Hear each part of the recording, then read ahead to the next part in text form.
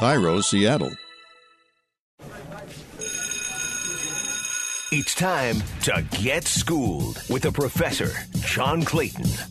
And welcome to Schooled with the Professor, John Clayton here. And I'll tell you what, this is great in the sense that this is the 100th year of the National Football League, and there's so many different things going on as far as honoring things, looking at different things. You know, they started out with the Chicago Bears going against the Green Bay Packers, and they're going to continue with so many hundreds of things that they're looking at and want to put things in perspective here. And so joining us on Schooled is Craig Ellenport, and Craig did this great book called The Greatest Moments of the NFL Century, and it basically goes through just about the whole history of the league. Now, I know this is a little scary on my part, but he breaks it down, one by one. And actually, I started covering when he got to number 17. So it was back in 1972 when I started covering the league. And yes, I was in high school at the time. But what's great to see is what happened before and what happened after. And joining us is Craig Ellenport. So, Craig, what got you into this book, and how much fun was it researching?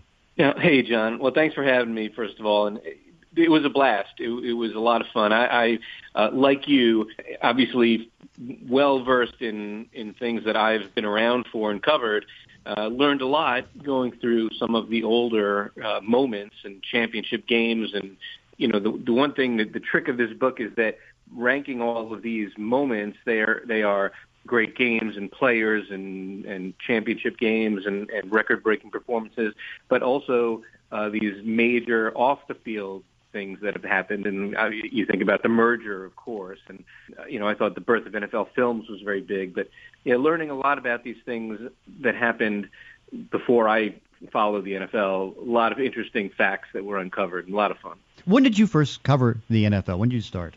Well, in the late 80s, I was at the NFL with NFL.com from 2000 to 2012. And so there are a number of events here that I was able to be a part of and cover and see, which was great. But I go back that far. I do remember as a kid the Miracle of the Meadowlands in 1979, and that's on the list here as well. I go back, my memory-wise, a little bit further than that, but that's probably one of the more significant moments that I can remember. Well, the one thing that's great about this is that I know in the summertime I'm a voter for Associated Press, and they did a whole group of things that we had to vote on: the best play, the best characters, some of the best history things, and all right. that. And so you pretty well go right down the line and started. And of course, I guess probably the biggest thing, would you say, was the merger? Well, so I've got the merger at number 3. As far as off-field events, yeah. Absolutely. And there are a number of things in moments in the book that harken back to the AFL days, and people maybe don't even appreciate how important the AFL was. And when you think about other leagues that have sprung up over the years and have not amounted to much of anything, the AFL was able to do it. And who knows what the NFL would look like today if the AFL didn't give them that rivalry and then eventually merge with them. So that was huge and very important as far as the league's history. Well, I thought it was interesting because, the one thing that you started out, number 1 was the greatest game ever played. And, of course, that was that championship game in 1958. And then it followed up with the guarantee, which was Joe Namath's guarantee. And that's probably the one thing that kind of put the AFL into the merger with the NFL. And that goes in 1969. Talk about the importance of those two and why it even topped the merger. Because I guess you could say Namath getting that guarantee and beating Baltimore, got the NFL to realize, hey, we got to partner with these guys. Right, and I think the merger was certainly in discussion and planned well before Super Bowl III, but I don't think anyone affiliated with the NFL really thought that bringing on these AFL kids was going to do much of anything, and sure enough, they finally win that game. And then, Super Bowl IV with the Chiefs is in the top 20 here as well, because even after Joe Namath did it with the guarantee, a lot of NFL people figured, oh, well, that's a fluke. And then the Chiefs followed it up 1 year later and gave the AFL another championship team. So that was very big. The number 1 moment, the greatest game ever played, was big for a couple of reasons, because, first of all, the first ever sudden death overtime football game. And, we joke around about not too long ago when Donovan McNabb wasn't sure of the overtime rules in the NFL. In the 1958 title game, nobody knew what was going on when regulation ended and they were going to play overtime.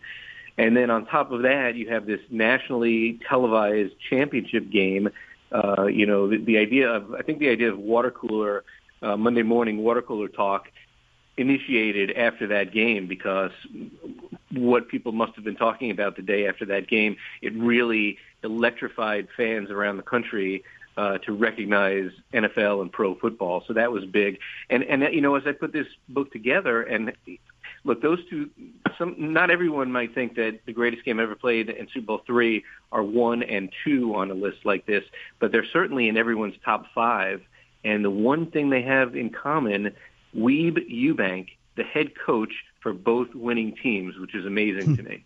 That is amazing. Yeah, and that's the thing that I like about the order that you were able to rank things, because one thing leads to another. That championship game with Johnny Unitas and getting a chance to go into the overtime. I mean, that put the NFL on the map. It made it a destination that you really wanted to see because it captivated the whole country. And of course, Namath being able to come out of a rival league and be able to beat Baltimore, but also guarantee it, and him being kind of a rock star type of a guy, that advanced to the merger and then made the league so much better. And so, kind of like the way you had that order. But also, I think the biggest appreciation I can see out of this is that, the respect you gave to the past, because you didn't ignore the past. It's like, okay, so, I mean, you're watching in the late 80s and all of a sudden you just ignore everything before that. I mean, you really did a lot of diligent research to make sure you tried to include all the things from the past. I tried. In a way, it's interesting because I had the privilege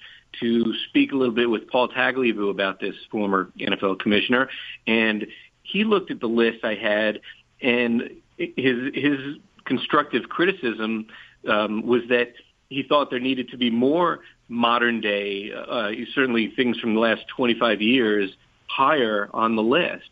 And I thought, well, gosh, he's probably right, but it's a history book in a sense, and so you have a greater appreciation for history as it goes on through the years. I mean, I think it's funny. I've got Drew Brees' passing records in here from last season, and I think 10 years, 20 years from now, it will be recognized and appreciated even greater because it just takes time.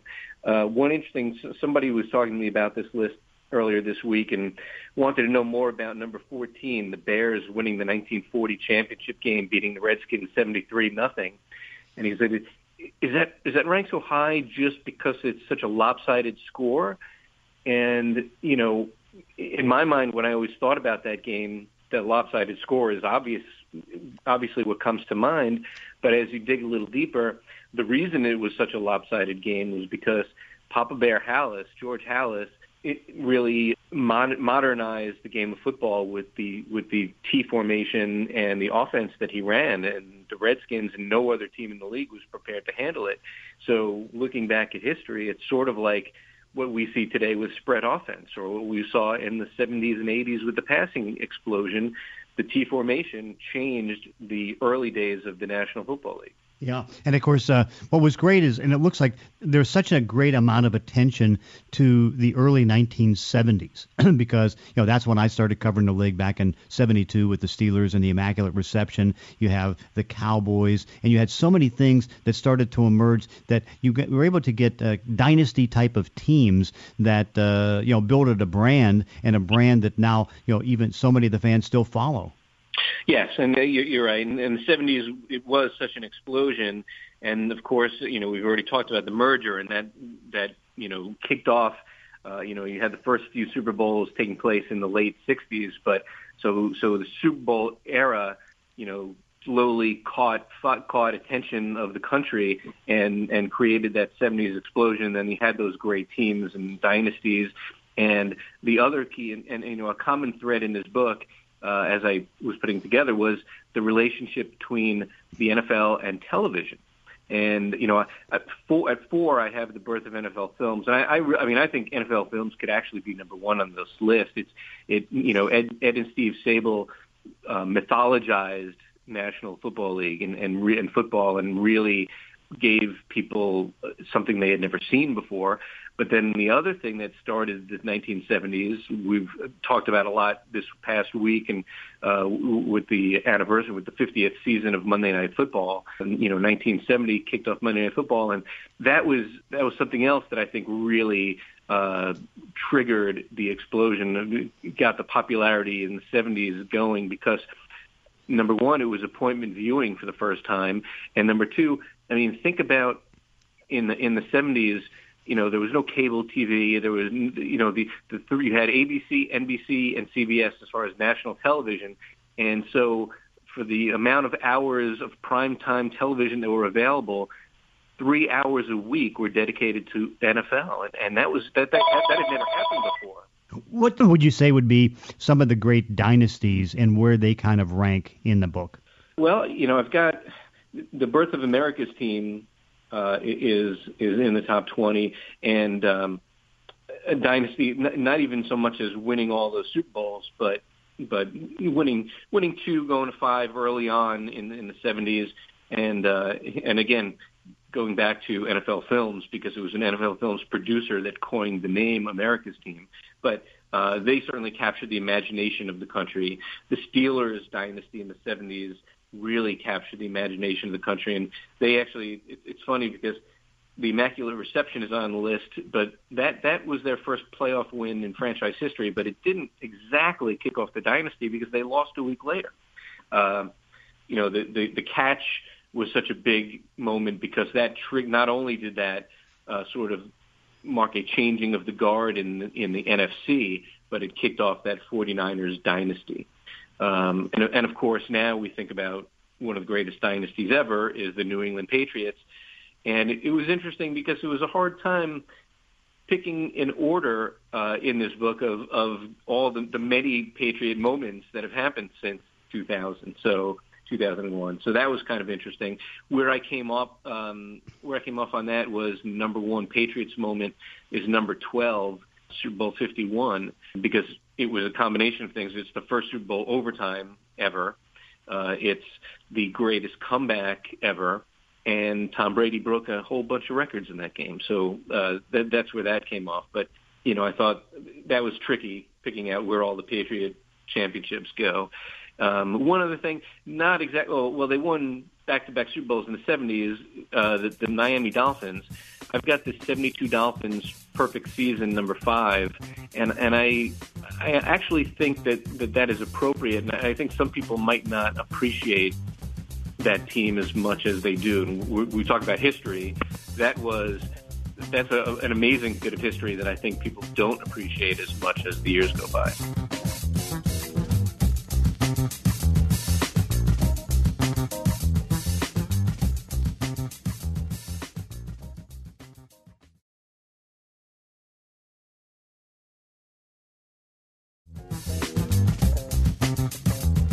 For the fans who are millennials, what would you kind of rank some of the things that they're able to witness here in the last, say, 20 years? Well, certainly, as I said, the Patriots, all of the Patriots' victories, some of the not Patriot victories, the not perfect season is high on this list for obvious reasons. Beating the Patriots after they had gone 16-0, and of course the helmet catch, and what a great game that was with the Giants' victory. You've got Emmitt Smith's. I don't know if the millennials were old enough to remember Emmitt Smith breaking the rushing record, but we've got him in there. Some of the things, Michael Strahan's sack record, Barry Sanders retiring early when it's a shame because he could have, if he played 3 more seasons in this league, and he was certainly at his prime when he retired, he would have set records that never would have been broken. But obviously, I think the Drew Brees in here obviously is something that current fans all know about and player fans all know about. And again, the common thread being television. And even though there might be some things that are historical and happened before millennials, they see the results of it, not just the history, but the thread about how things like DirecTV and the Red Zone and the NFL Network affect how they consume football today. Yeah, and that's the thing. You go back to NFL films. I still remember, because again, you didn't have the double headers, and you didn't have the night games, and you didn't have access to be able to watch every game you possibly can, or be able to get the Red Zone channel and be able to see all the scoring plays in the league. But what I liked is, you watch this week in the NFL, which was on Saturday, and of course, what you would see is the great production they would get, the insights of what people were saying on the field, some of the great highlights, the voice of John Facenda. I mean, it was just classic.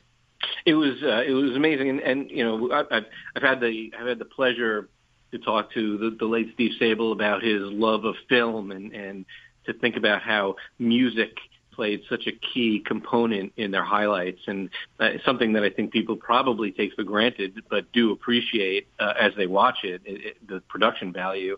And, the other thing you talked about, you make me think about, that I did write about in the book with the Monday Night Football birth and debut, is, again, talk about people watching, not getting to see highlights and not seeing 3 to 5 games a week. You remember the Monday Night Football halftime highlights. For a millennial, it would be hard to believe that many people did not see highlights of all the games until Monday night halftime. I just remember, and of course, now it's so accessible, because you just go on your iPhone and just call it up and get to see just about everything. Yeah. And so That's right. The access. From the 100 years, where do you see things advancing after the 100 years? Now that we start a new decade.